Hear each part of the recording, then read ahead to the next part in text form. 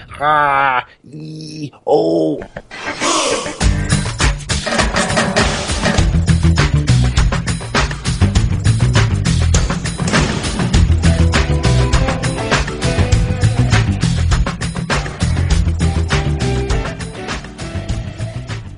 Hi, I'm Vernon Wells, and you're listening to the Bad Boys Podcast. And just remember one little thing.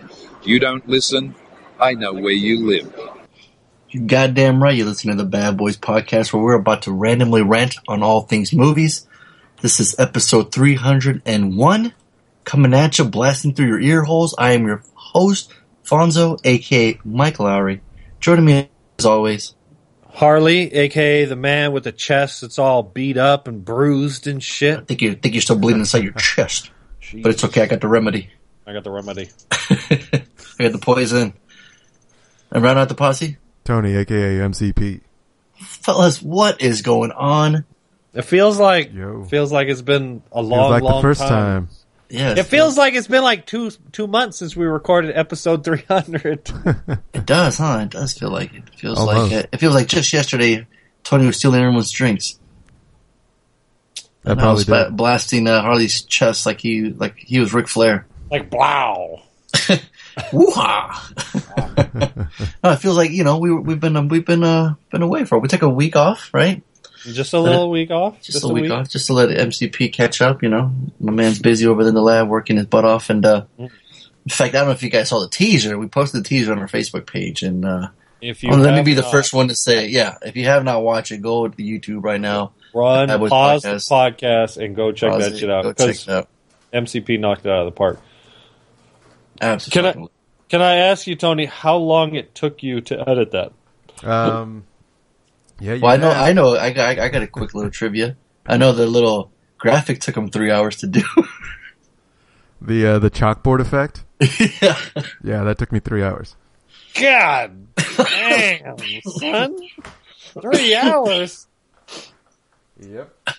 That's not even just to get it to follow the yeah. Because I saw it and I was like, that's cool. I wonder how he got that. Yeah, so it took me about an hour, including watching the tutorial and following it, to just get the writing down.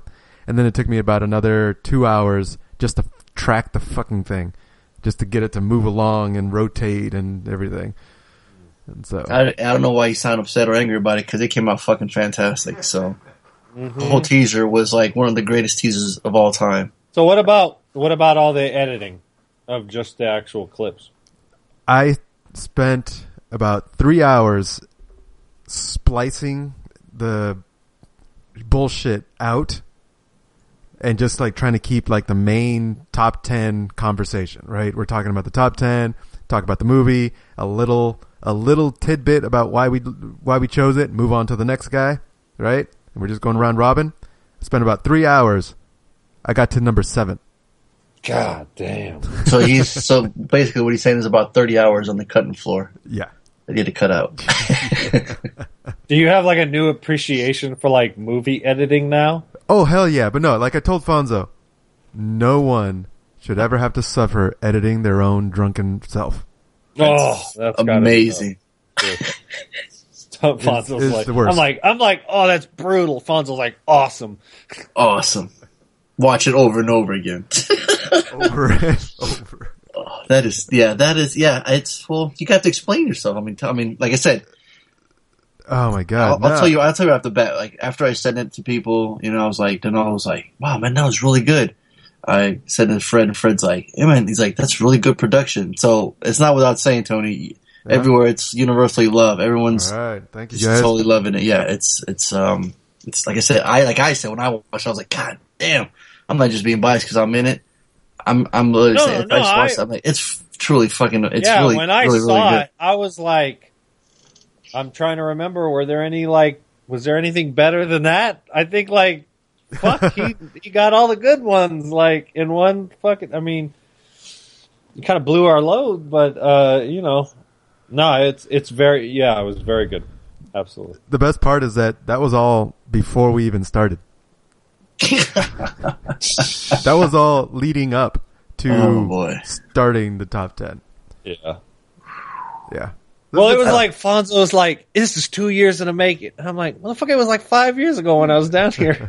Yeah, I know. I was thinking of like the episode or like the numbers or I don't know. I had a few. There's a lot of alcohol consumption there. Yeah, I was gonna say we all were having a good time.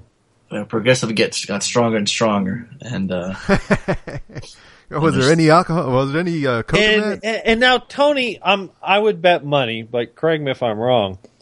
When you were jacking our drinks, and there's evidence, and there's the drink jacker over here. We already knew it, but to see it in video, to see you in action, something it's else, like right? It's like a security camera watching like a dog getting some food, or like a squirrel getting some trash, getting some food from a trash can, taking off. Like, see, there he is. I knew he took my drink. And the way he did it so like nonchalantly. He's like, "No, don't worry about it, Laney. I got my drink. I'm good. I'm fine." And the whole time I'm like, "Wow, that's strong." And MCP's like, "Well, there's only half of it left, so don't worry about it." I'm like, "Yeah, don't worry about it. It's taking half of it." Yeah. So you can see why MCP's so hammered. Yeah. You know what I mean? That's just going down the line. Mm-hmm. The fact that Laney's making drinks, but he's like, "No, don't worry about it. I got it. I'm taking Harley's drink right here. No problem. Not a problem at all." And you see it too, pouring it and everything. Yeah, like I said, no, man, that was really well done, man. It was such a surprise seeing it and getting like a little teaser of it, and then when I watched it, I was like, "Oh my goodness, this is really fucking good. I got to send this out." So I immediately posted on Facebook, and I didn't post it on Facebook. I meant to, and I just never got around. Yeah, I think the teaser is going to be more fun than the actual top 10, just because in the top 10, I'm cutting out all of our stupid shenanigans. Yeah. You know? So I'm trying to get it so we're actually delivering content to our listeners, and they're actually going to just the rambling rants of a madman. Yeah. I don't know, but it looked clear, you know. Like I said, unfortunately, the green screen won't be used, but yeah, you should see. I should make a video of me trying to get the green screen to work. Put a camera behind you while you're working. I mean, honestly, the biggest obstacle is Harley's forest on top of his head. Just captures all the green in his hair, and it's so he looks bald. It's so I'm like, yeah, it's pretty. That's funny. it, folks. He insulted my motherfucking hair. It was gonna happen. That's exactly what it looks like, though. When I edit it, it just looks like a forest on his head. It's all green, like little green trees. Yeah, so Chris, like Tony wanted to put I this think like when you Tolkien-looking world, you know, like a Lord of the Rings background, but their hair looks like fucking the trees, or those walking trees. So it's like, okay, everything we put up there, it's Harley's hair is part of it. It's blue skies or green bushes.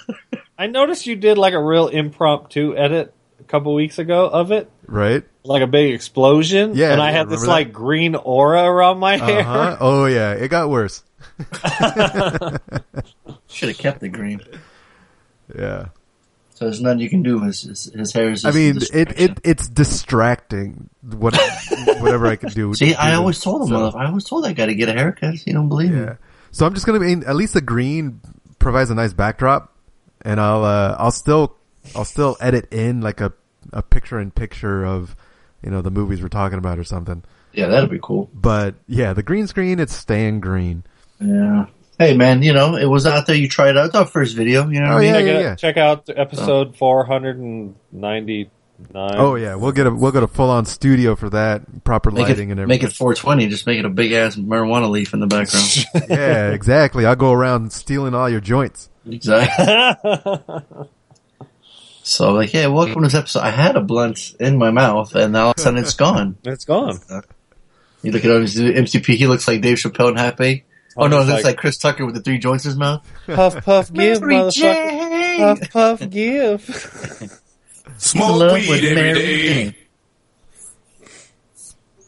And so yeah, it's been a long time. And in fact, there's been 2 fantasy movie leagues that have gone and passed. Oh yeah, I think that's done. Right, Tony? Yeah, I was hoping we'd forget all about it. Yeah, I'm sorry about that. That was it's just as sad as Liam Neeson jumping over a fence 100 times. I should That was funny. It's funny as hell. Do this real quick so I can get up in. I don't even know half these movies. 999. There's a movie called 999. Mm-hmm. John Hillcoat. Norman Reedus, Aaron Paul, Casey Affleck. You ain't seen the trailer? Yo? Yep. Some robbery, some fucking Heat style robbery and shit. You ain't never seen that? No. Man, where the fuck you been? John Hillcoat's my man, too. I'm telling you. Director of The Road. Oh, I'll have to check that out. 6.7 on IMDb. That doesn't look very good. A gang of criminals and corrupt cops plans the murder of a police officer in order to pull off their biggest heist yet across town. Mm-hmm. Yeah. Look at that cast. Look at that cast. Yeah. Go down the line. Look at that. Mm-hmm. Oh, Chiwetel Ejiofor is in it? Mm-hmm. Woody Harrelson? Clifton Collins Jr.? Oh, shit. Michael Kenneth Williams. Telling you. How is he most known for 12 Years a Slave?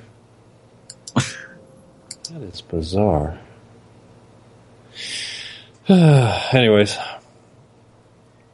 So, yeah, go ahead. So, what do you want to do about the Fantasy Movie League? Are we going to go through? Tony? Well, is there any... Did you update? Somebody missed one last week. I did. I haven't been paying attention. Nope.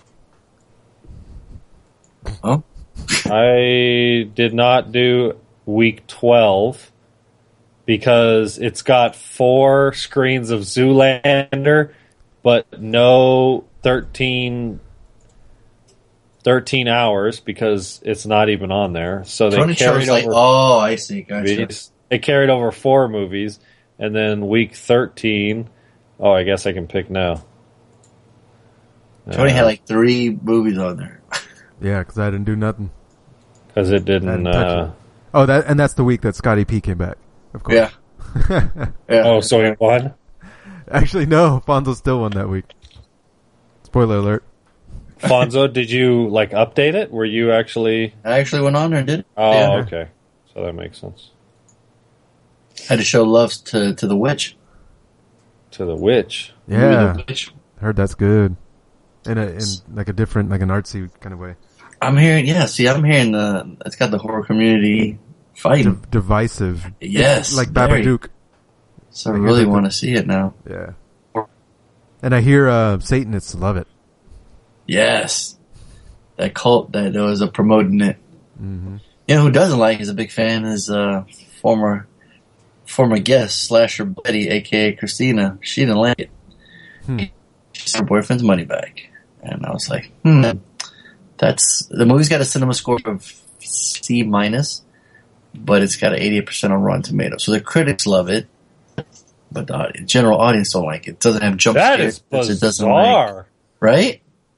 That is insane. Normally, it's the opposite. Mm-hmm. Like, critics hate it, but the audience loves it. What is this? What movie are we talking about? The Witch? The Witch. Mm-hmm. First-time director, who's a production designer. It was loved in the festival circuit. It did really well, and it was supposed to have a video on demand release, but it did so well in the circuits, it got a big 2,000 some theater release, and it only came in 4th place and made $8 million, but it totally made more than its budget, and in some people's eyes, you can say that's that's really well. It would have it's doing more than it would have done on demand, maybe. So if you look at it like a positive, it's like, hey, look, here's an indie horror movie that came in 4th, with all these other big blockbusters like Deadpool in the second week with 55 million or whatever, and here you got The Witch, cranking 8.7 million, and so you can say, hey, that's a win. You know what I mean? It wasn't even supposed to be in the theater, so. The positive, but and you look at other people and say, "Oh man, it's fucking boring, man. Slow, it didn't scare me, or whatever." It's like, oh man, here we go. It's one of these slow paced ones where it's full of dread, and it's kind of people are comparing it to It Follows, and seeing the movie wouldn't have done as well. I don't think if It Follows didn't come out before, and people really like that. But it also had that problem of being overhyped, where it's like, oh man, this is gonna be the scariest movie, It's fact, it's so scary that my buddy Jeff won't even go see it. The trailer gives him nightmares. I'm not even kidding you. You've seen him, big burly bald-headed guy, beard. He says he's like, I don't want to stress out. I don't need that stress. He says, I couldn't get him to go see it. Come on, don't bullshit me. I'm Arnold. I wouldn't bullshit you. You're my boy. I'm telling you, we're at the warehouse, and I'm like, hey, are we watching the Witch this weekend? And he's like, I was thinking about it. I was reading some reviews, and I was reading some things because he likes reading reviews beforehand. I can't do that anymore. That shit drives me crazy. Thank you. Yeah. He reads positive or negative reviews beforehand, and there's too many. I'm afraid it's going to spoil. I don't want other people's opinions getting into my head. No, I'll read them afterwards if I really, really want to. But half the time I don't have the time, so whatever. But so we're at the warehouse, and he's like, "Hey, man, I was thinking about it. I was reading some reviews, good and bad, and I just don't need that stress. I don't need it." And I'm like, what? Yeah, I don't need it. This is the kind of guy that will read something and get slammers. I mean, it's ridiculous. I'll talk about it a little bit later. My own interesting, but well, real quick, Scotty P shows up and I'm like, hey, Scott, like, Jeff, watch this. Jeff, want to watch The Witch? Nah, I don't want to see it. And he's like, what? What are you fucking? He's like, what are you, kid? Like, what are you scared about? He's like, I don't want to go see it. Well, movies, like, yeah, really? Movies could be, so I watched The Revenant, and I'll talk about it, but it was one of those movies where it's really heavy and really intense, and it's not enjoyable because what you're watching is so brutal, it's so hard to watch, and as you're watching, you're like, man, I don't want to see this, I don't want to see this, I don't want to see this, and I'm getting to the age where I'm genuinely like, I don't know if I'm enjoying this as much but if you look at MCP's metric, and emotion is one of the absolutely. So it's you feel something, whether it's good or bad. I mean, it's making you and if you think about it afterwards, that obviously did something. Well, yeah, absolutely, and I'm not saying the film is good or bad, but Right. what I'm saying is I don't know, maybe it's because maybe it's the age thing, but I genuinely sort of like question. Am I actually enjoying this? It's like he's making it seem like he's fucking 65 years old. It's like, I know. It's like, would I actually enjoy watching a deer get hit by a car? Wow, that'd be amazing. It depends on how fast the car was going, but imagine a deer, imagine a cow getting hit by a big truck and the blood and all that shit going blow. Like, wow, that'd be amazing. But would I actually want to see Tony's weekend? I don't know. We'll get to that. But you know what I mean? So sometimes movies, they're so good, or some of them are so good. Special effects are really good. The mood, all that kind of stuff. You watch this movie and you're like, it's really good at what it's trying to do, but I don't know if I'm actually enjoying myself. See, and that's the fun part about horror movies. They always make you feel something. You know what I mean? It's like, whether it's like you want to go there to feel scared and then have that release thing. Go, oh, okay, got it's like keep telling yourself it's only a movie or whatever. Like that old tagline they used for Last House on the Left. Just and the trailer kept playing. Just keep telling yourself it's only a movie. It's only a movie. I just find it fascinating that he just gets so scared. He'll watch something. He's like, man, I was watching something. Fuck, I couldn't sleep that night. I had nightmares. I'm just like, God damn, I can't remember the last time I had nightmares. I mean, the last time I can remember us talking about something like this was when Tony saw the Babadook. And I hear that the movie is like that. What's that? I hear people comparing it to the Babadook. Okay. Which makes me go, I'm that gonna must watch it during intrigue the you more daytime. like, half and half. Like, ooh, I want to see that. And they go, oh, I forgot about when I saw the Babadook. But to be fair, you were watching on your laptop with your headphones on. In the middle of the night. So I was like, yeah, I'm definitely going to watch this like outdoors in the middle of the day. Like that. I remember watching. You're like, I'm holding somebody's hand. I don't care I who it remember is. watching the first Saw at home. This is back before I moved up here. Yeah. At like 2:00 in the morning.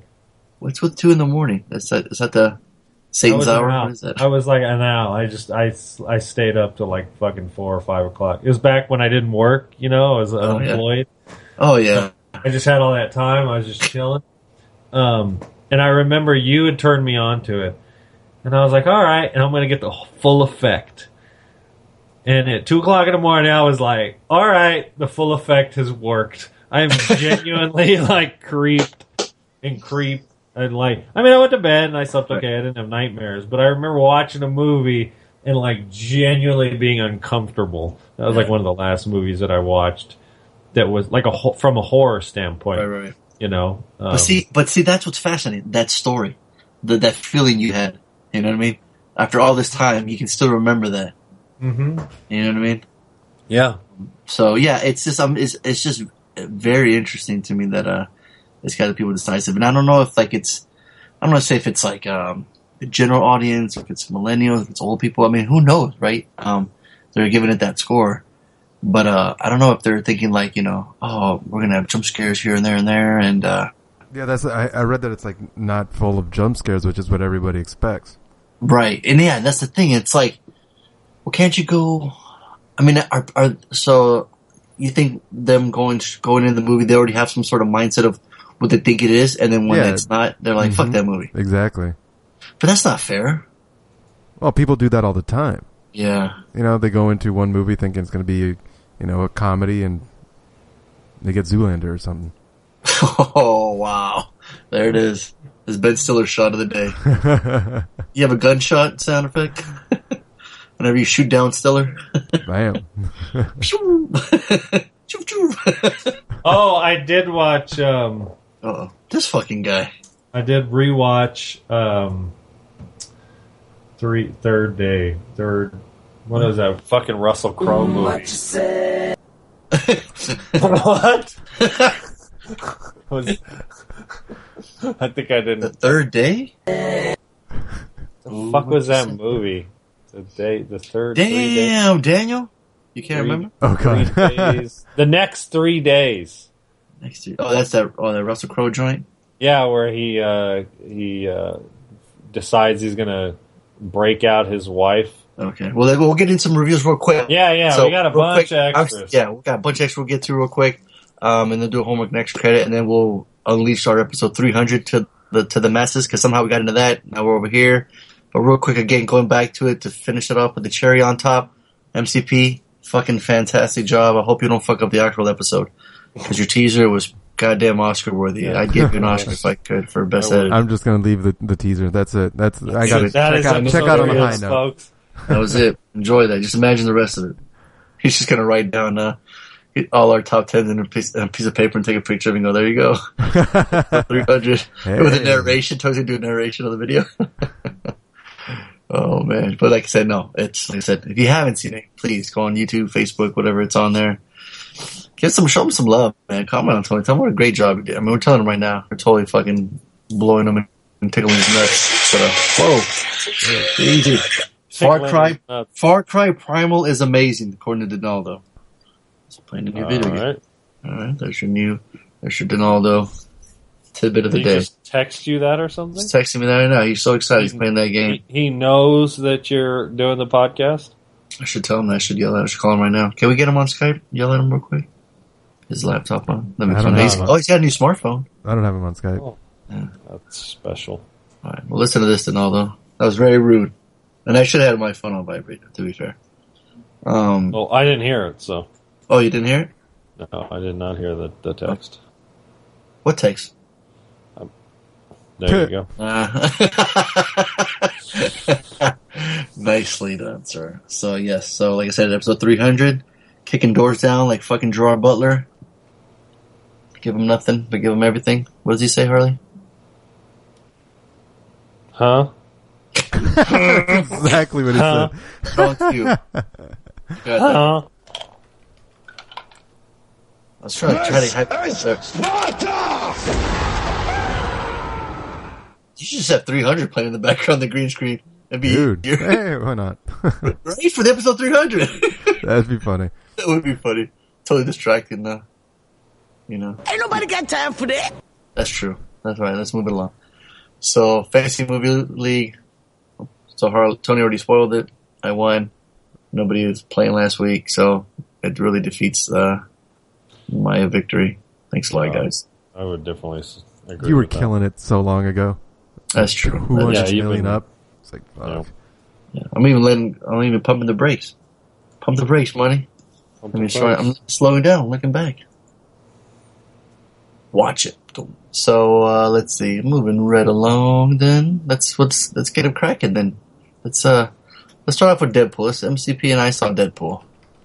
Did you guys watch it together or? No, he watched it with my sister, I guess.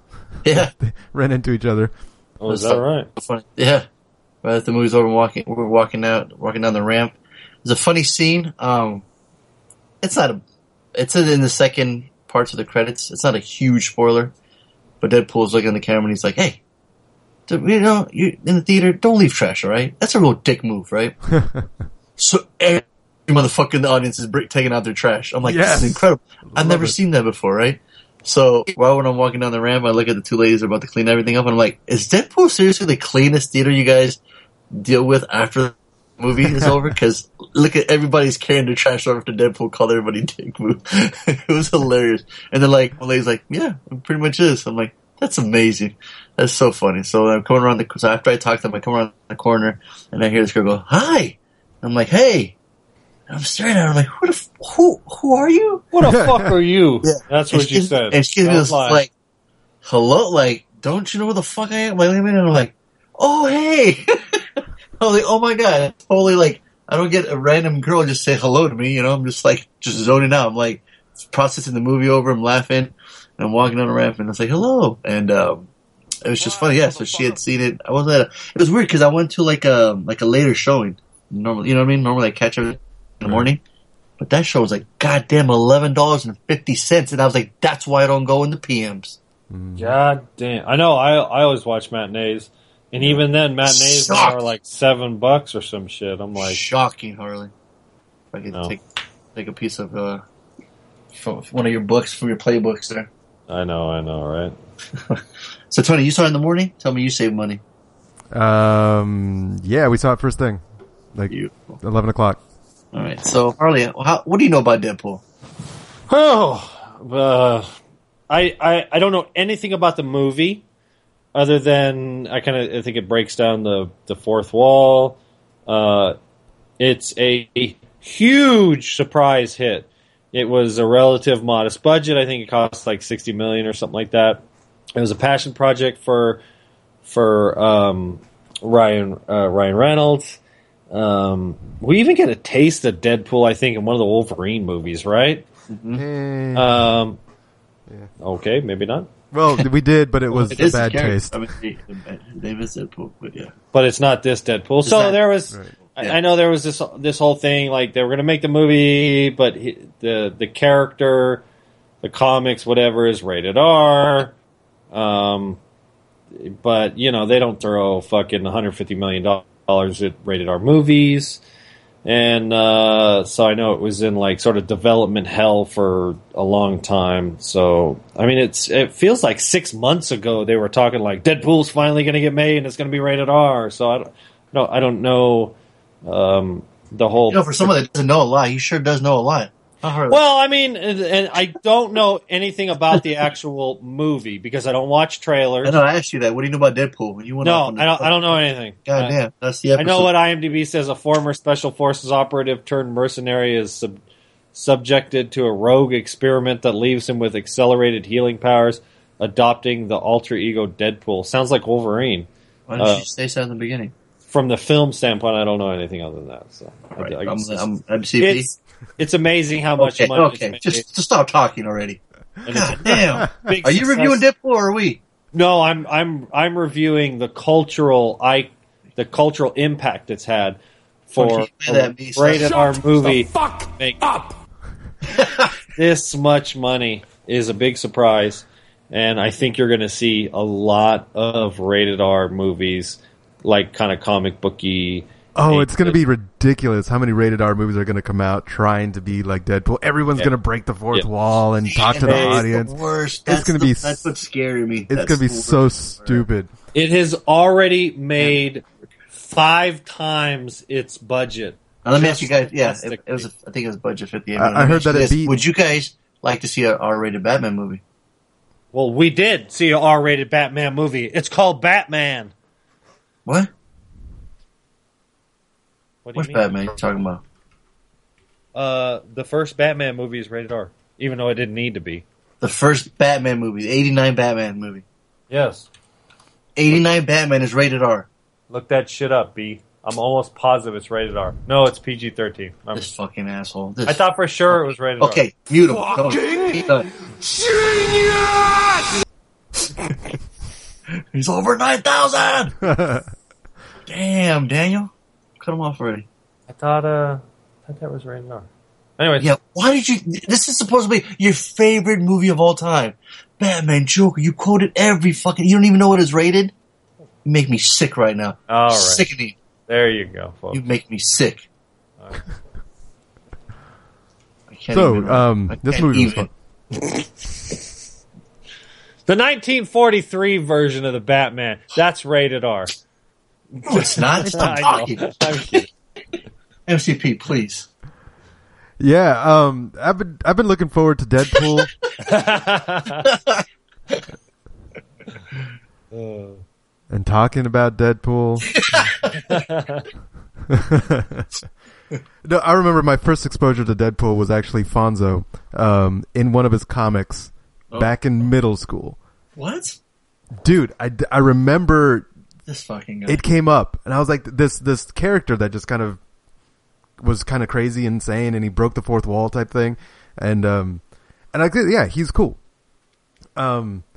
But then he kind of fell off the radar for me because I never was into comic books, but I always knew about the character, and it was a really cool character, like, you know, badass merc with a mouth. And I remember with Wolverine, it was supposed to be a big deal that they're going to show him, and then they cut off his main tool, his mouth. You know, the merc with a mouth with no mouth. Fanboys were pissed. And everybody got pissed. And the way they showed him on screen was kind of weird. It's like, what were, like Baraka or something? Well, they teased him. Remember, at first he's in the elevator scene and he's just fucking killing this Deadpool, right? Right. Like, he's got the he's right he's before he yapping away, and he's just getting on people's nerves, and it's Right. like that's perfect, right? right the Like, attitude he never of has a the suit. character before he turned into the mutant type thing, Right. was cool. But then they took him away from us when he turned into the mutant. So that's what this movie did. It finally got it right. Ryan Reynolds, and apparently in the Deadpool comics, Deadpool said that he looks like Ryan Reynolds mixed with a Shar-Pei. That's fucking in the comics, awesome. way back, what fucking when before Wolverine. Is that right? Yes, yeah. Nice. It was. People have like shown evidence of it. So it's really fun to see that this was destiny. You know, it was fucking For sure. fate for He's been Ryan trying to make Reynolds it for 10 to- years. right? And that's actually how it came up. Someone said, "Hey, man." You know, you should be Deadpool because fucking it says that you should be Deadpool. And he's like, really? I'll check it out. And it worked out. It's like his delivery, his style of humor worked with the Deadpool character. And he's just he's pulled a Robert Downey Jr. Yeah, like with Iron I was Man. watching an interview where the guy was asking, was like, now when I read the Deadpool comics, I read it in your voice. In his voice, right. Yeah. He just became Deadpool, which was a lot of fun to see. Just for that alone, the movie's worth it. But I have not laughed my ass off in a theater like that in a long time. Wow. I was fucking rolling, dude. It was, it was, I was like punching Laney. It was so funny. Deadpool made him laugh so hard he had to punch Beat up his girl, his fiance. Beat up my girl, Seriously. yeah. That should be on the fucking poster of the movie right now, because on Blu-ray. It would be so funny to make you Movie's punch so your funny, fiance. Beat the crap out of my fiance. Yes.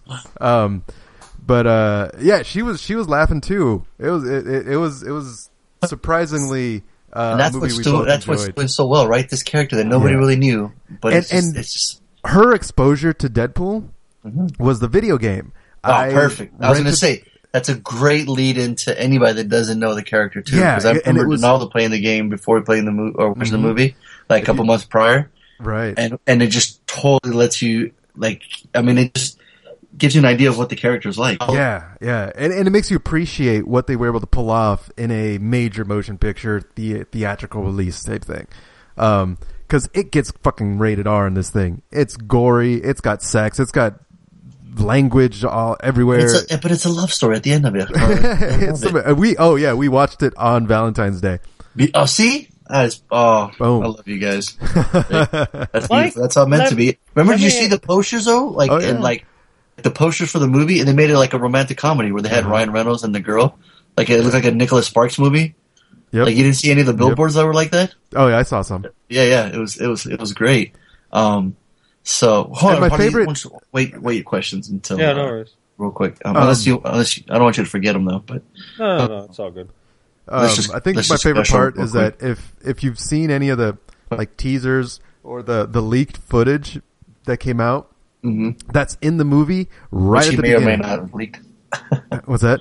Which he may or may not leaked, he said. Right, may or may not have leaked. But there was the footage where it was all like CG. Like it wasn't actual footage, it was a CG rendering, and they put that same rendering into the movie, actually shot it, had the footage for it, but it was right at the beginning, and it was actually pretty well done.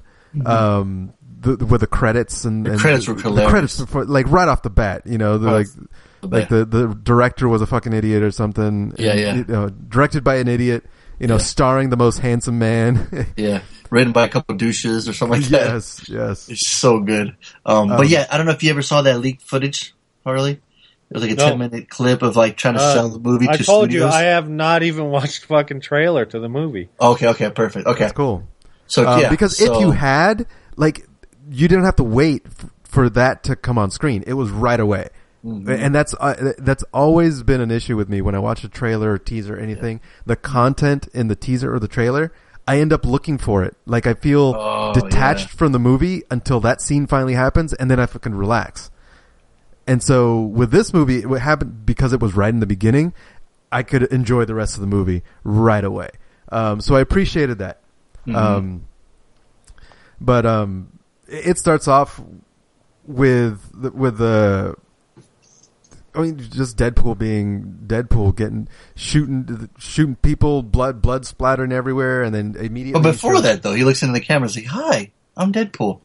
He's like, "This is my movie," you know. And I say, I might have gotten this funded by a guy whose name kind of sounds like Smolverine. And he totally like shouts at Hugh Jackman, like not only once, like twice, 3 times, like. That help produce the movie, you know, or help fund it. It's ridiculous. So many little Easter eggs and shout outs and references. I think, I watched the YouTube that like they counted over 100. Jesus. Little hidden things. Do they take shots of like the movie studio that they're working on, dude? Like, I want to tell them some of the jokes and then I don't. I know. Don't spoil any of the jokes because they're a lot of fun, to just experience organically. Just the one at the X-Men. Okay, so So real quick, Harley, like it's 20th Century Fox, right? And you know they have the rights to Fantastic Four next, right?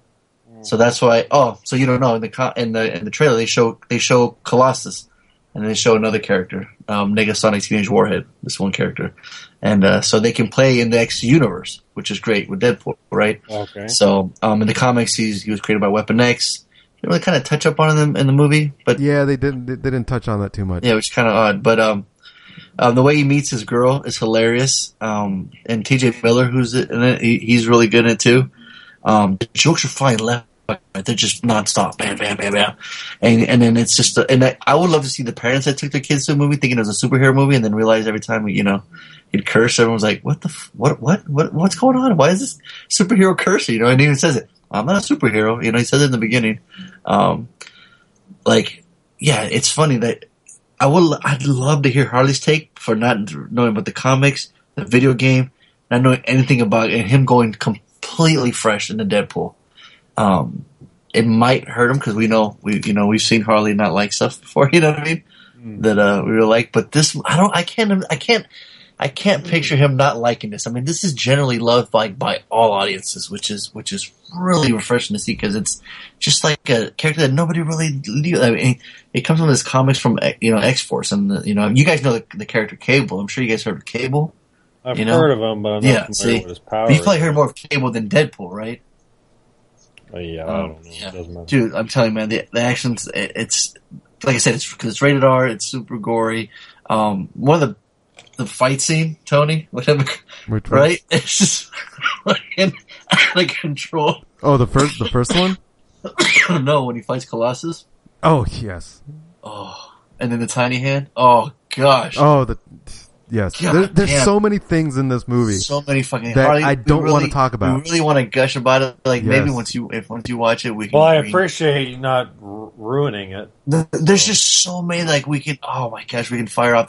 I just want to gush how much I really like it, and I could gush more if I can tell you some of the jokes. But like I said, I don't want to spoil it because we would love for you to go into it fresh. But just Like, this is easily in my top 10. It's just so much fun. Ryan Reynolds is like putting it all into it because he's going all in on it. This is his project. This is, like you said, the audience really want to see him. He wants to get, this is like just this little fact, this little piece of the movie that I really enjoyed. It's silly, but from the comics, from cartoons, whenever anybody would put on a mask, their eyes would automatically become the big glassy white eyeballs. And in the movie, he has that. You don't see these people. It's always the white eye. I don't know why. I love that. It's never happened before, not in the Batmans and the Robin, the Batman, any Batman movie, anything, I totally hear you because I've always complained about like in the Arrow or even Batman, they put on the mask and they automatically have black paint around their eyes, right, to fill it in, and then they take the mask off and there's no paint. It's not. It's like the biggest part was in Batman Returns when he gets the mask ripped off. Right. He doesn't have it there. It's right. And granted, he looks silly like a raccoon. We get it, yeah. So it couldn't work. But this one was cool, and especially since he was expressive around the white eye like that. It was cool. And he's wearing that mask the whole time, and you would think of him being muffled, you wouldn't hear, but when he recorded in the studio and doing like 80 hours, like he's wearing a mask or a muffler because I don't think the guy's taking that mask and the suit off. Yeah, and maybe just for promos and shit. But he goes back home and puts it on. And that's the one thing too. Like if there was an Academy Award for like the marketing for this movie, which even though Harley hasn't seen one piece of it, which is amazing to me. Well, ironically, when we were in LA, we went to Disneyland. We saw the ad where it says he's got the hand and the thing of a heart, and it was like, take your girl to Valentine's Day or something. It was like, it was trying to like pump the movie up as like and on a note. She's like, I really want to see Deadpool. And I was like, shocking. So by then I already knew that it was going to be rated R and violent. And okay. Well, there's one like billboard that was like a poop emoji and then the letter L. And it was just Deadpool. It was just like, that was it. That's all it said, So let me ask you this, because, and I think this is probably the question for somebody like me, and I'm sure I'm not the only one.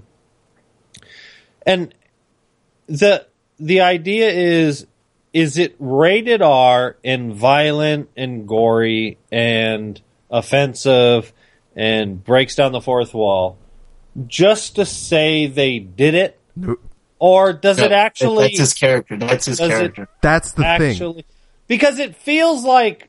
It's a 15-boy-year-old's wet dream of a movie. Well, okay, here's the thing. Because last time I checked, we're all 30 plus. Deadpool is insane. And he has no filter, says whatever the fuck he wants. Mm-hmm. And his character is the only reason it's rated R, because his character demands a rated R movie. In the comics, like, he talks to himself, and then when he talks to himself, like, his other voice is in like different caption color, like in yellow. Right. Like when he talks, in the comics, he has when the voice talks to him, it's in yellow. He's schizophrenic in the comics and in the video game, and he has other voices, and he's talking to himself, and people see him, and he's just talking to himself. He's fucking crazy, but he's hilarious. Has no filter, so that character demands a rated R movie because he's like, I don't give a shit, I'm gonna blow his head off. It's like they didn't put that in the film to make a rated R film. They made a Deadpool film. Yeah, no, they weren't testing the waters. Like, let's make an R-rated superhero movie. Right. No, this is his character. True. Deadpool cannot have anything but a rated R movie. Right. It's like if it was like a budget of $150 million, then it would have been PG-13. And you're arguing if they threw another $100 million at it, would it be a worse film? Probably. Yes. Okay. I would totally agree with that. Yes. Now to give it a rating, real quick, since we've mentioned this before, we talked about this in the past about superhero fatigue, and this came out and it's just a breath of fresh air, like two guns after firing them off and sniffing them. Yeah, you know what happened? I watched that goddamn Ant-Man movie a couple of months ago, and I was like, I'm done. Like, it was so forgetful, so bad, and I was like, and everybody's like, yeah, this is it's fresh. And I'm like, what? This is terrible. Even you, Fonzo, you were like, I think both of you guys liked it. And I was like, this movie's fucking garbage. There's nothing funny about it. It's bad. It's bad comedy. I'm sure it was PG-13. And it just felt cut and paste. And so I am seriously suffering from superhero fatigue. I'm intrigued about the movie, obviously, because of all the hype or whatever. But I mean, you alone, like, being you always follow the box office and just seeing how it's done. I'm sure that intrigues you. That's probably it's like this huge surprise hit, and right. I give a lot of credit to the marketing. I think the marketing did a lot. It just goes to show. The marketing, like I said, they made this movie around the character Deadpool. The marketing was selling Deadpool, not the movie. The marketing all seemed to focus on this crazy character and kind of just, this is kind of what he does. The massive know, like, yo, this is this guy and you're going to like him. And you're going to like him, exactly. Mm-hmm. And then the whole, regarding the whole superhero fatigue, he's not a superhero. Mm-hmm. He specifically says, look, I'm fucking bad shit, alright? I'm dark as hell. I'm not a fucking superhero. Don't call me that. Well, he's an assassin, right? He want to fuck shit up, Right, exactly. Yeah, he's exactly. A hired gun, yeah. He can't be a superhero when he's just a hired gun. So he's very real. He just like keeps it down to earth, I guess. In as down to earth as you can be in the superhero universe is where he keeps it. Yeah. And so that's where it feels like it's a breath of fresh air for me. Yeah, and for me, it's got a cool revenge flick because all he wants to do the whole movie is fucking kick the bad guy's ass, right? It's so true. It does, and then it was this chick, it's got this little, cool love story. For any guy, I'd be like, yeah, this, cool love story, whatever. No, it's just funny to, just see his interaction with like Colossus or just always kind of like always, it's almost like Spider-Man. He always has puns where he's always talking out loud, I mean, this one, they just fucking nail it. And that beginning action sequence, it's like when the car's flipping over in slow-mo and you see him and the camera zooms in on him and he's like, did I leave the stove on? It's shit like that, right? Mm-hmm. That that's throughout the entire fucking movie. Well, and it just works, man. It works for me so much. And like Tony said, he was laughing his ass off. I mean, it's him and Ryan Reynolds and Deadpool, they're one, There were two entities at one time. Now they're just one. They can never not be, you see Christopher Reeve, you'll always think of Superman. Ryan Reynolds, Deadpool, there's never, you can never see Harrison Ford and Han Solo again. This is them together. Deadpool is so much fucking fun. Like when I laughed the whole time. Then I have some little things that are like, but they're minor because, I had so much fun with it because I like the design of him. I like everything about it, I guess that's what I'm trying to say. Minus the things, like I said, little things that I was like, okay, I can forgive. But after thinking about it, like not talking about it right now with Tony, just talking about it now, I gotta give it a Slater just because of the superhero. Like we were talking about how it's just, we're getting so many of the same ones, but then when this comes in and it's just fucking work. And the only thing I'm afraid that this one doing so well is to see other shitty movies come out to be rated R just to be rated R. Because we had Punisher that was rated R, and I don't think a lot of people saw that movie or really liked that movie, right? What's going to be tough is that this movie didn't do well because it's rated R. It did well because it had a solid character who exactly right, and I think that's what exactly. Fuck up. Like they're gonna think what you think is what you just said is this rated R movie is did really well, so we got to make more rated R superhero movies. Like no. Deadpool's character, Deadpool, is going to work. Yeah, right. I mean, and I think they're going to go with it. Ooh, rated R, money. Let's make another one. Right. Here comes another Spawn movie, right? I love to see another. Well, Blade movie, exactly. I read that Spawn started getting green lit, started being. Well, McFarlane said he wrote a script. It's like, yeah, sure thing, pal. Sure you did. Right. You probably had that forever. You know what I mean? Now that Deadpool did so well, because nobody can remember that first one.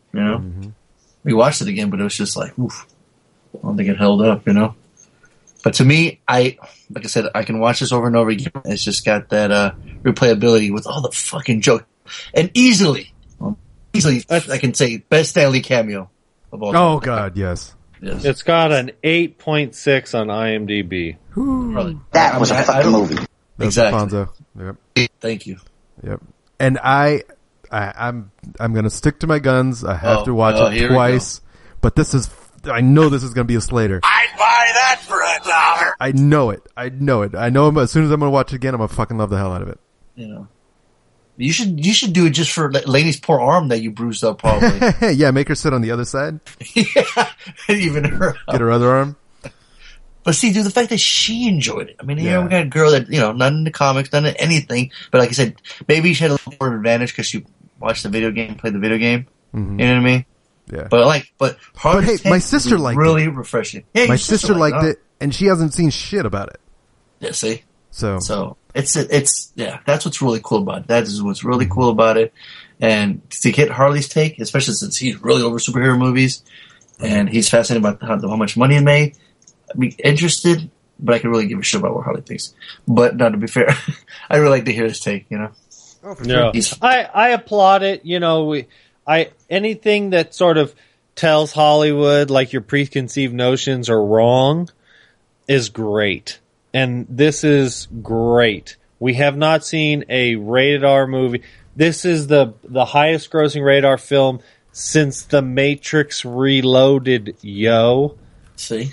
I mean, Harley's got numbers. I mean, it's like it's way up there with like Terminator 2 is like being the highest grossing rated R film because But when you watch it though, man, you'll understand. yeah, no, I get it. It's just a fascinating what has happened. We've sort of like PG-13ized every movie, and the only movies that are rated R, we don't throw money at. Studios don't throw a lot of money at. We sort of we just make all these, and we've seen some great PG-13 movies. I mean, don't get me wrong, and we've talked about it ad nauseum, and et cetera, et cetera, et cetera. But Did you say to the 2 credits? yes. Okay, cool. so it's interesting how Hollywood is now. They're going, oh shit, we got to rethink this. You know what I mean? Should we be making Transformers rated R? And I'm wondering if Suicide Squad will come out rated R. Well, that's You got a team of villains. How can that movie not be? I know, and that's what I was just thinking is that the reason Deadpool works is because he kind of talks the way most of us talk. You know, we don't when we're with our friends, we don't really filter ourselves and all that. Right. You know, you go PG-13 when you're in public, and you might, the public might overhear. You know, your teacher might hear you talking, so you talk PG-13. But Once the mic comes on, you're on the podcast. Let it all out. Yeah, that's right. It's like PG-13, you're Cyclops, right? Yeah. Mr. Boy Scout, and then you rated R, you're Deadpool. You know. Yep. But the one rated R movie I like to see, What's that? Wolverine. Oh, for sure.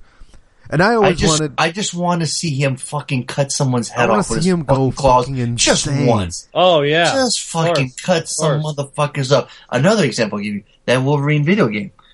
There's blood all over that fucking place. You're cutting up fools left and right. I don't remember what game it was. I think it was a demo I played. I don't think I ever even had the full game, but I played the Well, demo and I loved with it. that said, I want to see Teenage Mutant Ninja Turtles rated R. Why not? Because that motherfucker's got 2 samurai swords. You know, Hey. correct shit. Well, in the comics, I guess they were a lot more hardcore, you know? The black and white comics. The The black and white ones, interesting yeah. thing you pointed about Suicide Squad is, what the fuck was that? Oh, Jesus Christ. Scared me. Ba, ba, ba, duck. Chris just informed me that I'm screaming, so. So you can tell her to be quiet? You can yell at her? No, everybody else is trying to sleep, so. Oh my God, who the hell cares?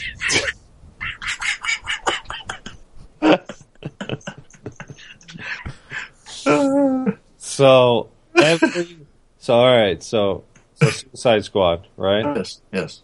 As you pointed out, it's got a bunch, it's a movie about villains. It's fucking bad guys. It's a bunch of bad guys. How can they not curse? They're bad guys. Who is it written and directed by? David Ayers. Ayers. Right? Yes. Every single movie he has directed has been rated R.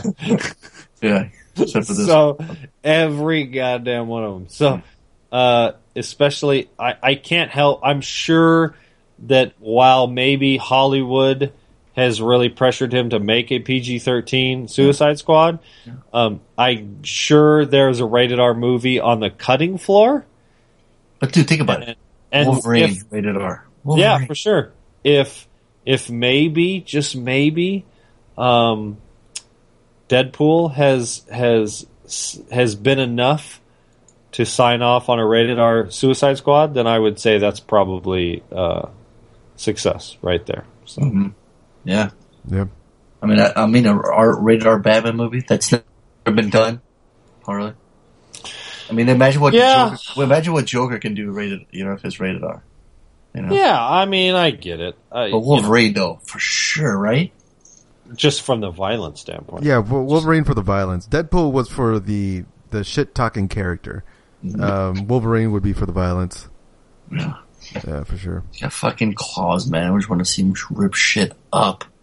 It's him and Sabretooth going at it. Or him going against a bunch of ninjas.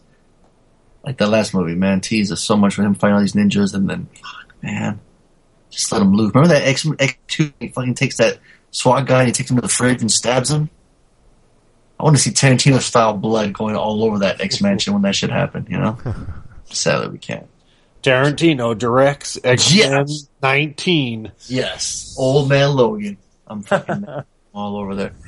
So we all know Tony gave it a Slater. He will. I will. Yeah. I admire him not breaking his rule. He's always been that stubborn his entire goddamn life, and I don't expect him to change. So, okay.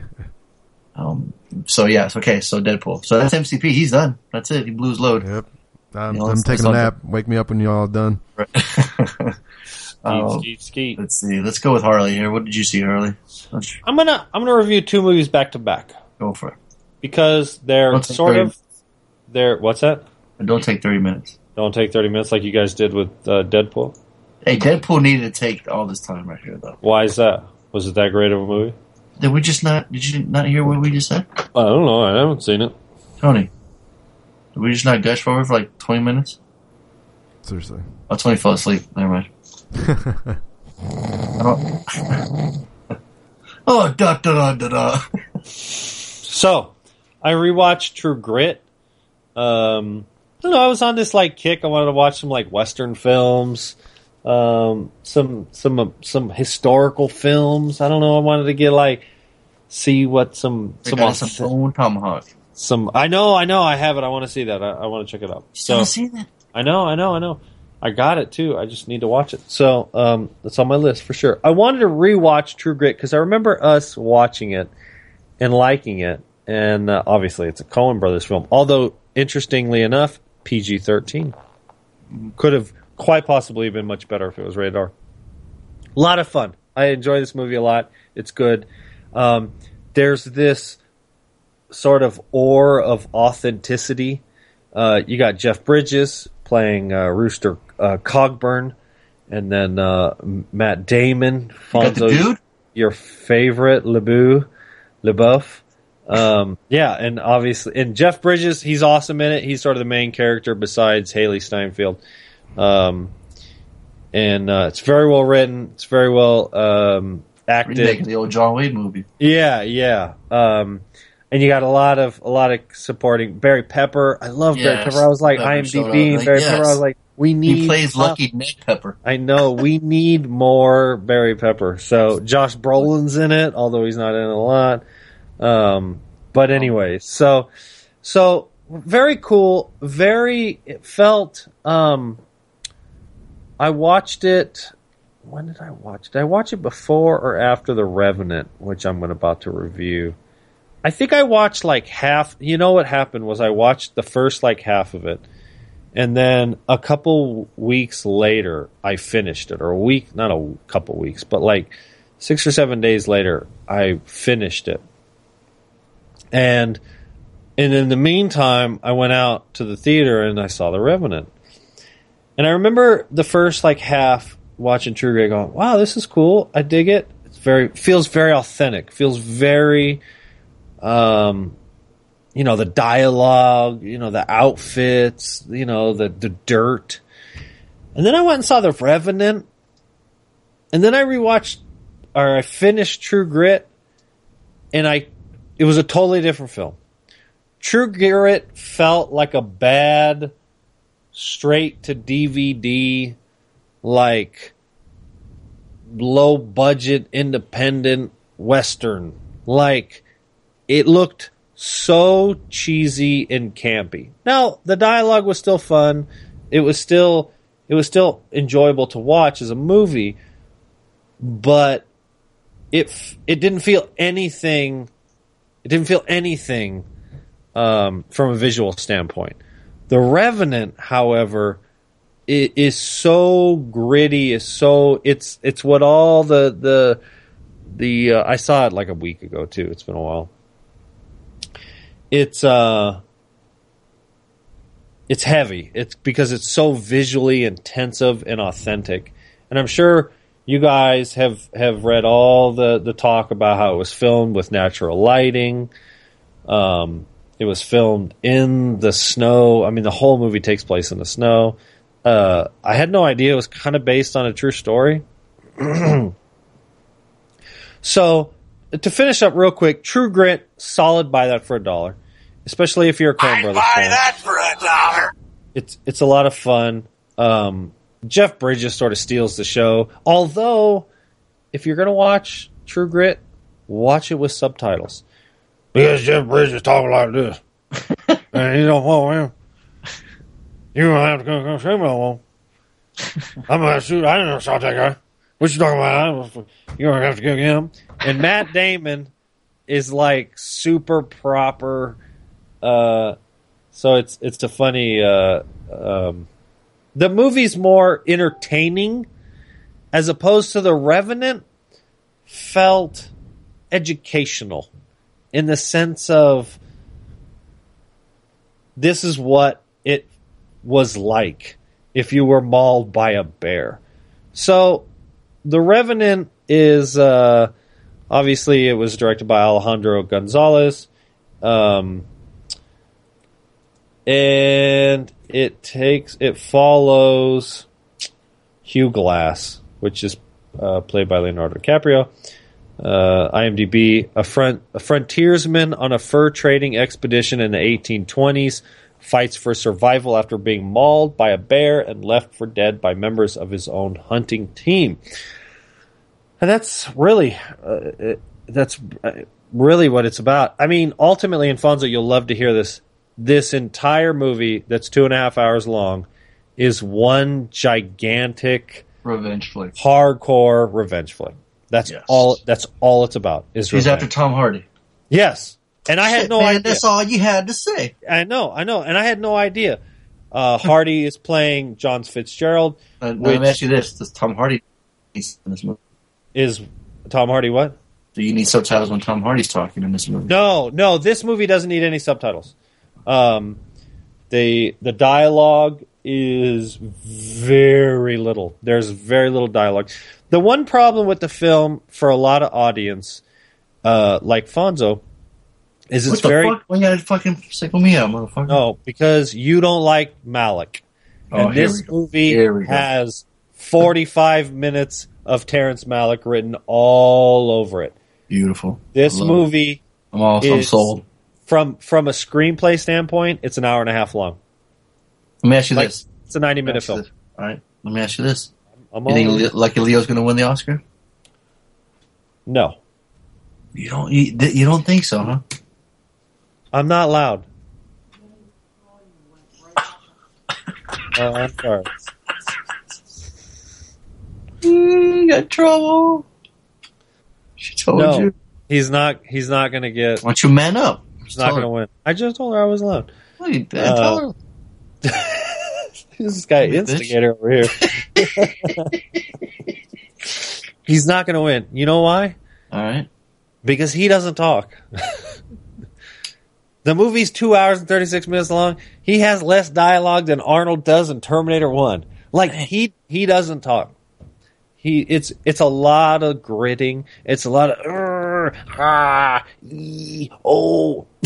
click. It's a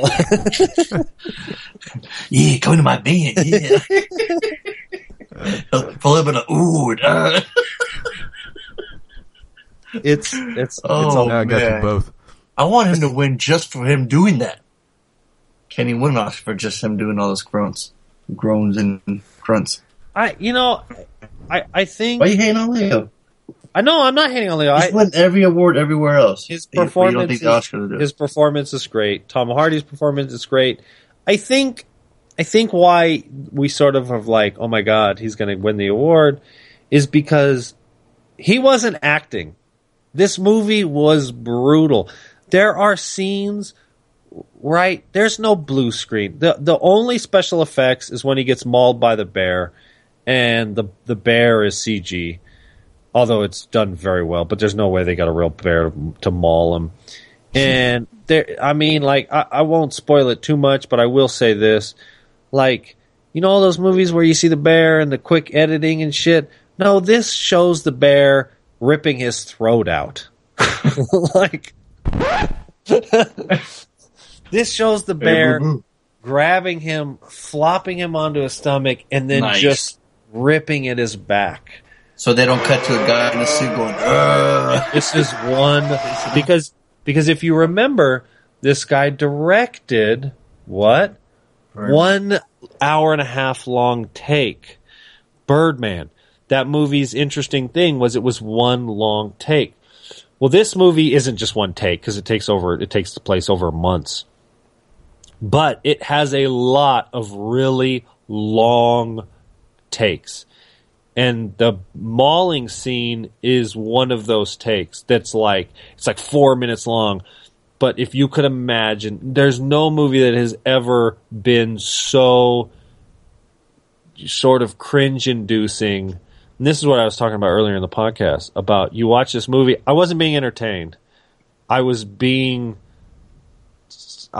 like, this is brutal. It's too hard to watch. Like, I genuinely was like cringing and looking away from the screen. And maybe some of it's, again, my age. I don't know. But you watch it and you're like, oh my God, it's too real. It's just too, the setup, it happens relatively early in the movie. But it just, everything is the setup for it. And then everything after that is the real deal. He's in the snow. He's jumping in frozen lakes. Like, I don't know if Leo has an amazing insurance policy or whatever, because, like, the stuff he did is real deal scary. I wouldn't do that. Like, I know what cold water feels like, and he's jumping in rivers where there's streams and it's insane. I don't know how. I guess in one of the scenes he is actually eating real raw liver from a fucking a bison. Like, Really, nigga?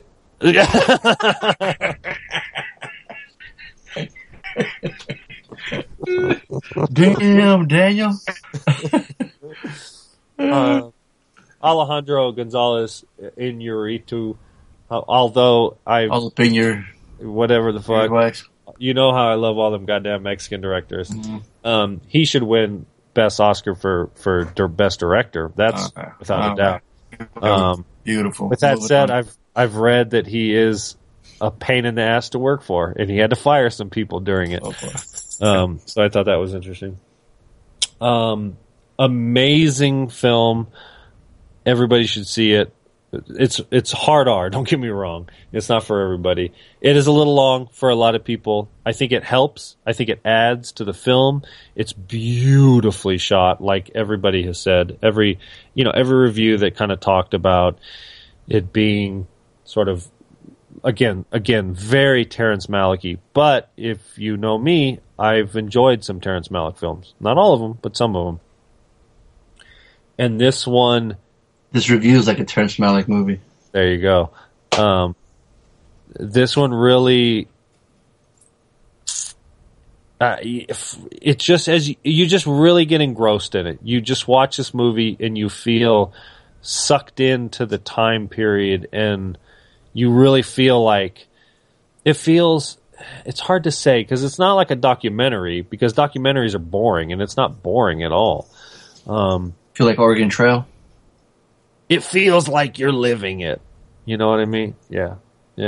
And everybody dies from dysteria eventually.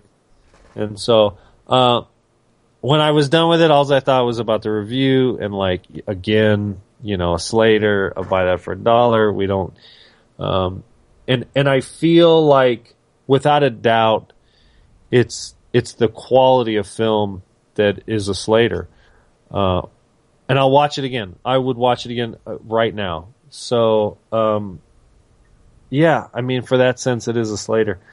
That was a fucking movie. But it's I don't know about you, Tony. I'm sold. Are you? It's not for everybody because it's heavy. It's just heavy. You're watching it and you're just like, you know, never was I bored, or it never felt slow. Like the pacing, the editing works. The characters. I mean, granted, Leo is on the screen 90% of the time. The film really is about him. Gotcha. But it also does cut to the party that left him, and you're like, how the fuck they leave this living guy? Like, he was alive? Like, they left him for dead? Like, what's that all about? Movie does a good job of explaining that. All the supporting cast is really good. Tom Hardy, Domhnall Gleeson. Domhnall. He's kind of like in everything right now. Will Poultier, he's in it. He's another kind of good guy. It resonates with the classic good guy, bad guy movie, you know, where we get a really bad guy that has an arc. You know what I mean? Where at the beginning you're like, nah, he's just a prick. But then as the film evolves, you're like, oh my God, this guy needs to die like a lot. Die much. And then Leo, everybody has an arc. And it's a brilliant film. It's brilliant. It really is. It's one of the better films I've seen in the last couple of years. But I could see some people watching it going, it wasn't for me. But if you appreciate sort of filmmaking and stuff like that, it's a brilliant film. So, it puts True Grit to shame when it comes to realistic looking historical. Yeah, that's the Coen brothers too. That ain't no. Yeah, that ain't no joke. That's why. That's why after I finished that, I was like, time. "Oh, this movie looks fake." Yeah, Revenant gets a Slater. It really is. It really is. So, sorry, I ran on. No, that's worse. So, real quick, I'm going to talk about a movie that came out in 1982 called Pieces. Grindhouse releasing, just came out with the 3-disc Blu-ray set, and it's amazing. It comes with a little puzzle. Now, the puzzle in the movie comes with a little puzzle with a naked chick on it. And why did it give me a puzzle with a naked chick? I'll tell you why. So, in the very beginning of the movie, we got this little kid playing with the puzzle. And when the camera zooms in, it's a puzzle of a naked woman. And as a little boy, who wouldn't want a puzzle like that, right? Mom comes in, starts freaking out. What the fuck? What are you doing? Where'd you get this filth? It's just filth. Yell it, you know? And top form fucking bad acting you've ever seen. She's just going off on him, trying to look at stuff that he has and this and that. She's like, can't believe this. What are you doing with this? Yada yada. She's going off on him, right? So what does the kid do, you know? Was he go cry in his room? Nah. Was he gonna go and tell his dad? Nah. What's he gonna do? He's gonna take an axe and take it to her head and just and go down on it. Not once, not twice, but 3 times a lady on the top of her dome. 3 times a lady. We got blood squirting everywhere. We got blood all over him. And he starts cutting her off. He starts cutting her head off. And sees a souvenir. And what's he do? He goes back to his puzzle. The cops show up and they figure like, oh my gosh, something terrible happened. You know, this poor kid. Not realizing it was him, right? So when he grows up, he's fucking around. He's fucking up more people. The synopsis on IMDb. Oh, right. Run, bitch, run. The synopsis is: young co-eds are being cut by a chainsaw killer on college campus. The killer is attempting to put together a human jigsaw puzzle made from body parts. And I love the tagline on the poster because it says, "You don't have to go to Texas for a chainsaw massacre." And literally the first 10 minutes, we got a grown up kid, in full on like gear. You can't even see him, trench coat. You got this girl like studying, and she turns around, chainsaw just right through her head. head flying everywhere, blood squirt everywhere. Like, God damn, 10 minutes? Been so many kills already. It's insane. The Spanish film, so it goes off back and forth between it being dubbed and people speaking Spanish. So it's like it's just horribly dubbed, but it's just like Eli Roth, like one of his favorite 80s slasher movies. They always promote it like on the box or when you're reading about this movie. And I've always read about it. It's got like one of the best horror endings to a horror movie of all time. And I have to agree, after I watched it, it was pretty funny at the end. It's not everybody's cup of tea. I doubt any one of you guys would watch it. But to me, it filled the void when I was watching it. Because I was like, I haven't seen a horror movie like this in a long time. And this one, people just go nuts over it. People love this movie. So another cool thing about this movie, record company released the soundtrack recently. And the record company that released it, their company's name is We Release Whatever the Fuck We Want Records. Literally, that's their name. Yeah, it's the greatest. It's so funny. I don't know if you guys ever seen the YouTube video, and I'm going to have to probably find a short for you guys, but it's just easily one of the best acting of all time. And I'm going to send it to Tony if you guys can hear it. It's just like everybody that knows this movie just knows about it. There's a theater in LA that it's going to be screening it. I'm going to play it for you. Sample it for you. If you can play it, Tony, for all of us. Send it to you right now. This is just famous. For everyone that's seen this movie, just absolutely knows this line here. All right, here you go. Ready? Cue it up, Tony. It's just I don't know. It's just amazing. Everybody knows this part of this whole movie. I don't know if you guys might have even seen it as like a... Yes! Here we go. While we were out here fumbling with that music, the lousy bastard was in there killing her! Bastard! Bastard! Bastard! He cut that poor girl in half while she was still alive. Oh, you have to see the visual too, Harley. It's fucking fantastic.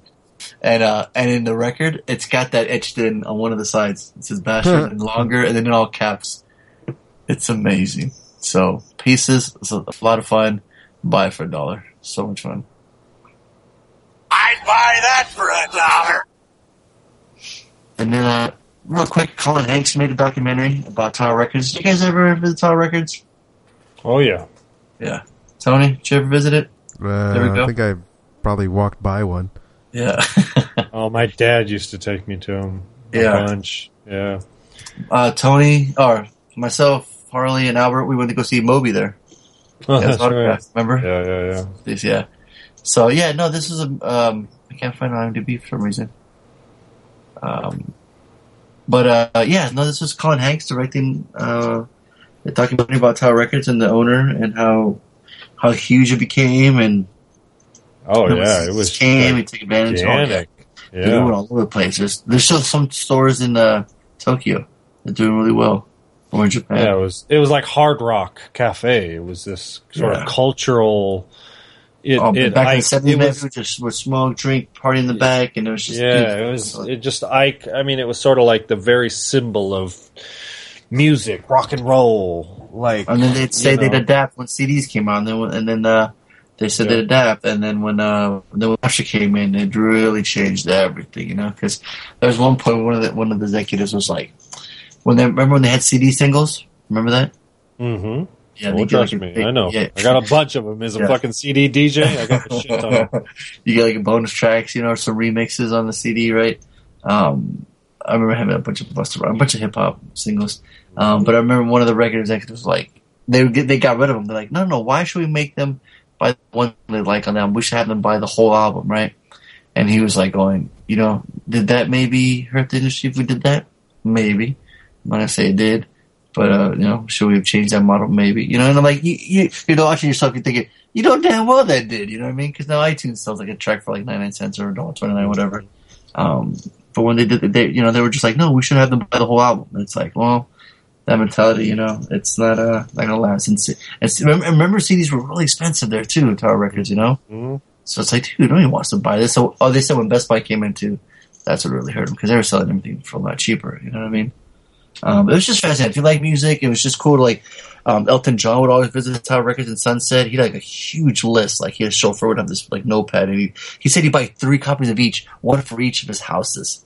That's how fucking rich that motherfucker was. That amazing. And they would just leave him alone. They'd open the store early for him just so you can go in there, you know.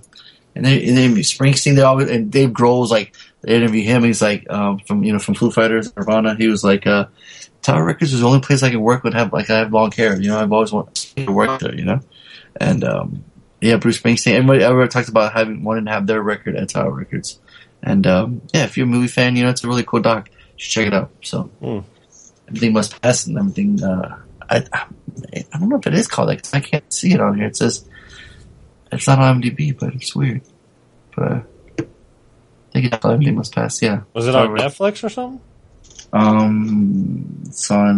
It was on Plex. Oh. Yeah. What else? Let's see. Hey, you saw something else you said? Oh, I started this show, Vinyl, on HBO. Sorry, real quick. Bobby Cannavale, Martin Scorsese directed the first episode. It was 2 hours long. About record execs back in the day, in the 70s. Trying to sign people, and Bobby Cannavale is just awesome in it. And it has like a Scorsese feel through it. F-bombs being dropped here and there. There's alcohol, there's fighting, there's fucking coke, there's just, it's everything. It's just, it's awesome. It's gone through its first 2 episodes in now, so it just started. So if you have nothing to watch right now, you know, give it a shot. We just started Homeland. Oh, okay. Hey, the first 2 seasons are great. I'll tell you that right now. Oh, right on. Yeah, I stopped after that, but Amy really liked it. She's still watching it. Antonio, are you all caught up? Are you ready for Daredevil season 2? I'm going to show the trailer for it. Yeah, I watched all the Daredevil already. Okay. So yeah, you're caught up there. Let's see. We're almost in the midnight, so we should start wrapping up. But was there anything else you saw? I real quickly, I watched Spectre. Oh, that's right. Yeah. Okay. Yeah. So this is Bond 24. You're real picky about your Bond too. I'm weird. I'm like hit or miss. Like the Casino Royale, I hated, but no. You hated Quantum of Solace. No, I hated Casino Royale, but I liked Quantum of Solace. Wait, what? I thought it was the opposite. No. I didn't like the first Casino Royale. I specifically remember eating at a restaurant. All of me went to your house. And you took us to a restaurant. And we were watching it. And I have you on video or recorded on my phone where you're saying they found him with a quart of oil in his stomach, and you're all upset about it. That's from Quantum of Solace. You're right. You're right. Not say that? But I rewatched them all, and we've talked about this. So Casino Royale was the first one. Has an 8.0 on IMDb. Daniel Craig. And yeah, it was the first one. Yeah. And everybody nutted all over him. They just were like, it's changing up. It was the first Bond film without all the gadgets, none of that. Like he's just playing poker. And I rewatch it, bores the shit out of me. The second one, Quantum of Solace, starts to go back to the kind of over-the-top Bondish stuff. And so for replayability, it stands up. I enjoy watching it. 6.7 IMDb. Like, it doesn't... I don't know. I rewatched it, and I'm like, Mark Forster, I think he directed one of the fucking Spider-Man films or some shit. He did World War Z. I just liked it more. It just is more fun. Yeah. What about Skyfall? I haven't rewatched Skyfall. I remember seeing the theater because I think we picked it on the podcast, and I really need to rewatch it because I haven't rewatched it. It's the first one since Sam Mendes. I remember it being slightly dry. It had Javier Bardem as the bad guy. I really need to rewatch it. How do you like Daniel Craig as Bond, though? You think he's the best? No.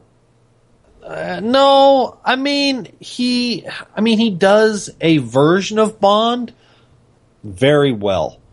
He's the driest. He's the sort of least charming, most brooding. He's by far the best brooding Bond.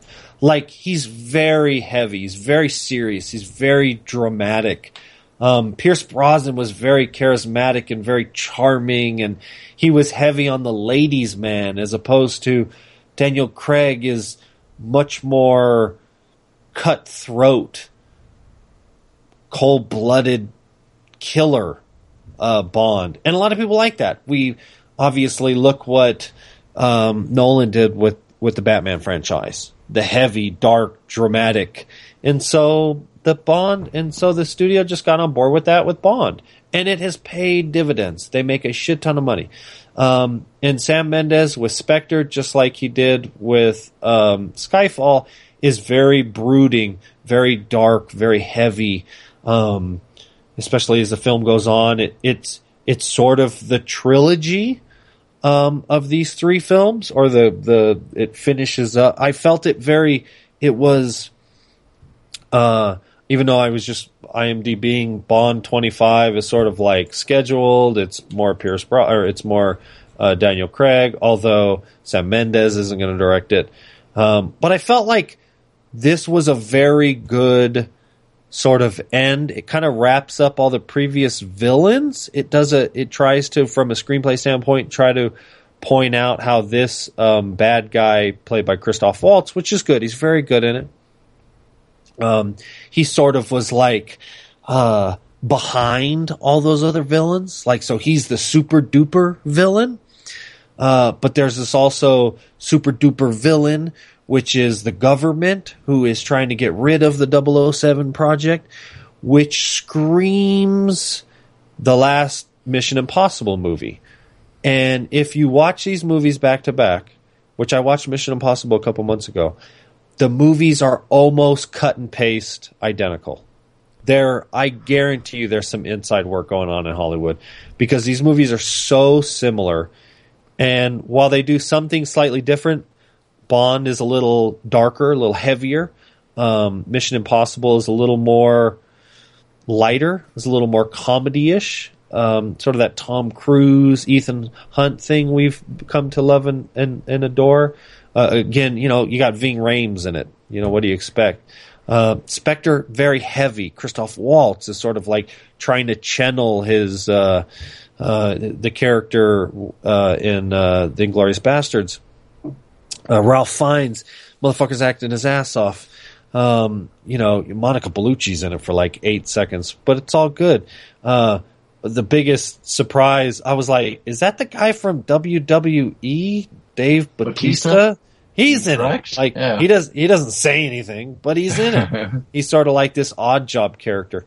The movie has an interesting not splash, but almost remake feel to some earlier Bond films. It has some of the, Dave Bautista's Hinks, which is the bad guy's right-hand man, just like Odd Job. So if you're familiar, and the actual Christoph Waltz character Blofeld is the bad guy in an earlier Bond film from 1967 with the scar on his face and all. So it has this sort of remake quality to it. The production value is very good. It's long. It's a 2.5 hour long movie. Me and Chris watched it in 2 settings. The action is fine. It's good. It's got sort of all the classic kind of Bond tropes. So it's perfectly watchable. It doesn't do anything bad, but it also doesn't do anything great. I think it's one of those things. If you're a big Daniel Craig fan of the Bond sort of thing, it'll fit right in. It's very cut and paste of the last couple Bond films. Again, the broodingness. It's very serious. It's very dramatic. It's not lighthearted. Some of the other characters are a little less are a little more like kooky. Kind of how I felt with, if you guys recall, the bad guy in Skyfall. Why can't I think of his name now? Javier Bardem. Mm-hmm. He sort of played this over the top, sort of classic Bond villain, and Christoph is the same. But the movie's always trying to root itself in this heavy, dramatic feel. So it gets $1 for sure. I'd buy that for $1. But I would not be running out to the theater to see this, which is great because it's not in the theater anymore. And I certainly wouldn't be running out to see another Sam Mendes directed Bond starring Daniel Craig. They don't bring anything new, and so they do feel a little cut and paste, a little copy, evidenced by the whole Mission Impossible. I mean, I think there's even a Reddit. I think Tony, did we ever communicate with that? Sounds familiar. Yeah, there was this whole Reddit post about how comparing the two, and there's so many similarities from a screenplay standpoint. It's not even funny. And I would say Mission Impossible does it slightly better, evidenced by the 7.5 IMDb rating versus the 6.9 of Spectre. So the movie doesn't have to be as long as it is. They could easily trim off 20 minutes. So, but yeah, they're worth a watch. They're fun. I mean, they're done well enough. The acting, the action, special effects, everything. It works well enough. So right on. So yeah, real quick. I since I'm waiting for the vinyl release for Your Next that's coming out, I wanted to revisit it. And when the Davison family comes under attack during their wedding anniversary getaway, the gang of mischievous killers soon learns that one of the victims harbors a secret talent for fighting back. Directed by Adam Wingard and the writer Simon Barrett. And Tony, remember we were lucky enough to see the premiere of it at a Comic-Con. Mm-hmm. With the cast with Barbara Crampton and the director and the writer and Sharni Vincent, the woman that played the badass chick. Now, do you remember the movie at all? Well, Tony? Yeah, I remember the plot a little bit. Yeah. I remember I enjoyed it, but yeah, it holds up. It holds up a lot. Cool. Yeah, it's really fast paced. Right in the beginning, you witness a murder, and you see in blood written "You're next," and you remember that one track kept playing over and over again, that CD, and Shuffle gets its theme of the movie. It's on CD, it's on Shuffle, or it's on CD on repeat, and it just keeps playing over and over again. They get those cool killers with those animal masks that's tormenting people, and it's just really basic, but it just goes all in, man, and it's fun, and it really held up.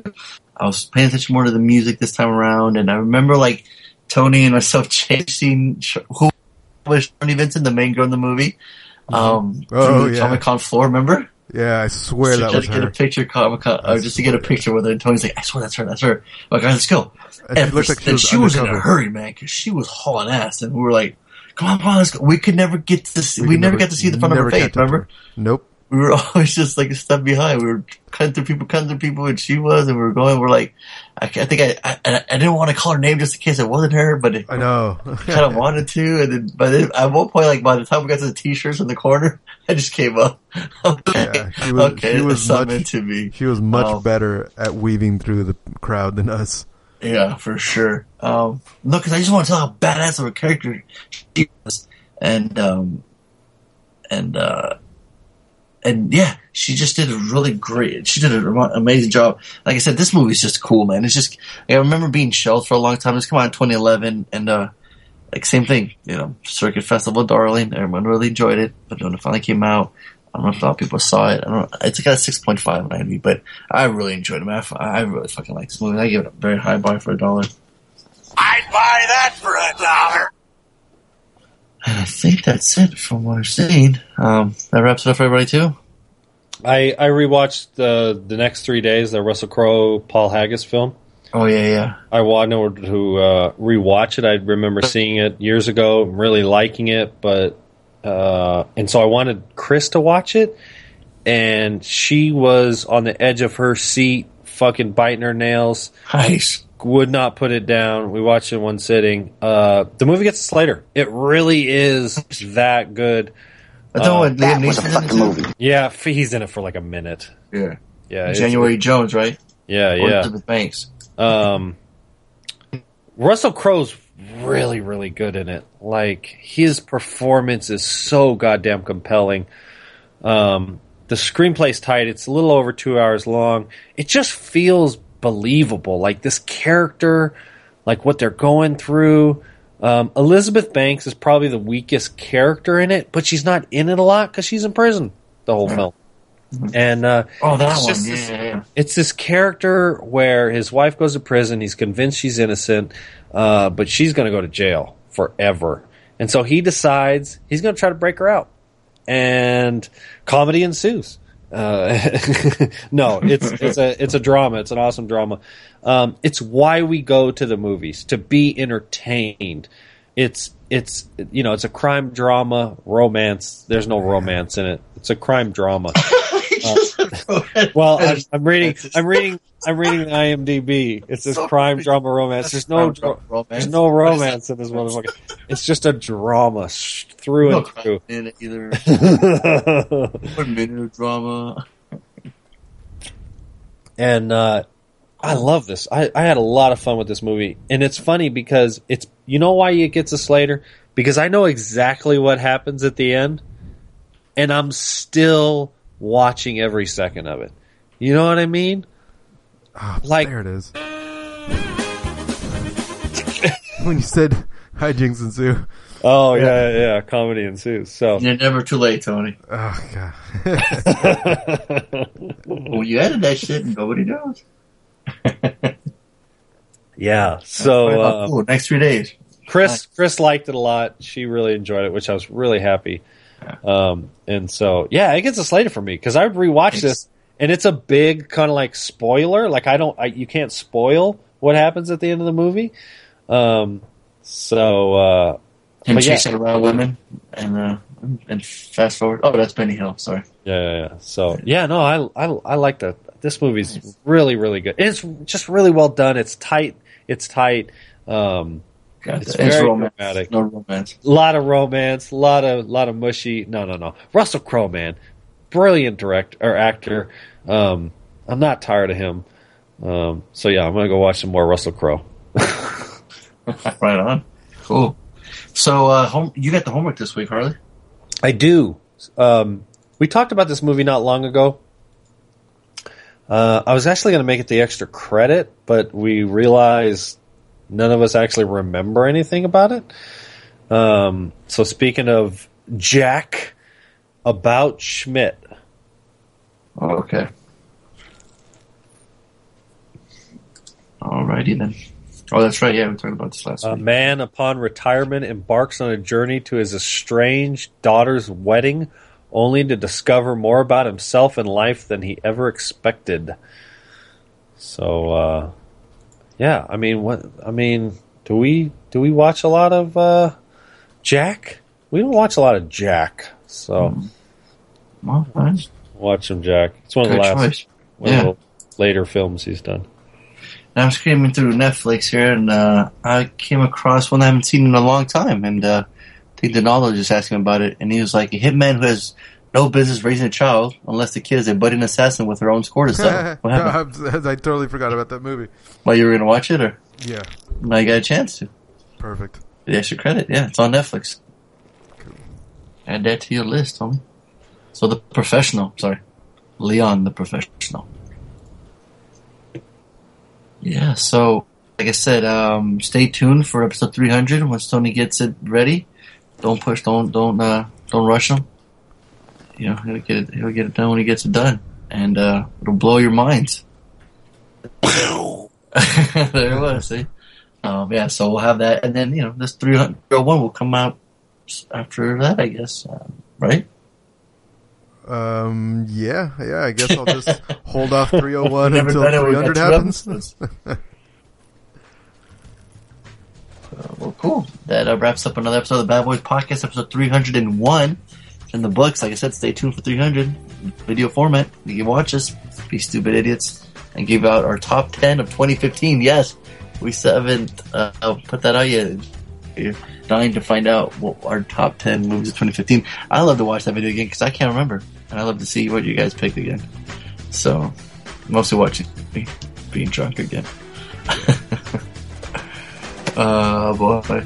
So I want to just wrap up and say I'm your host, Fun. Say we ride together.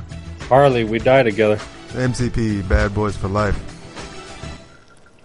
Beautiful.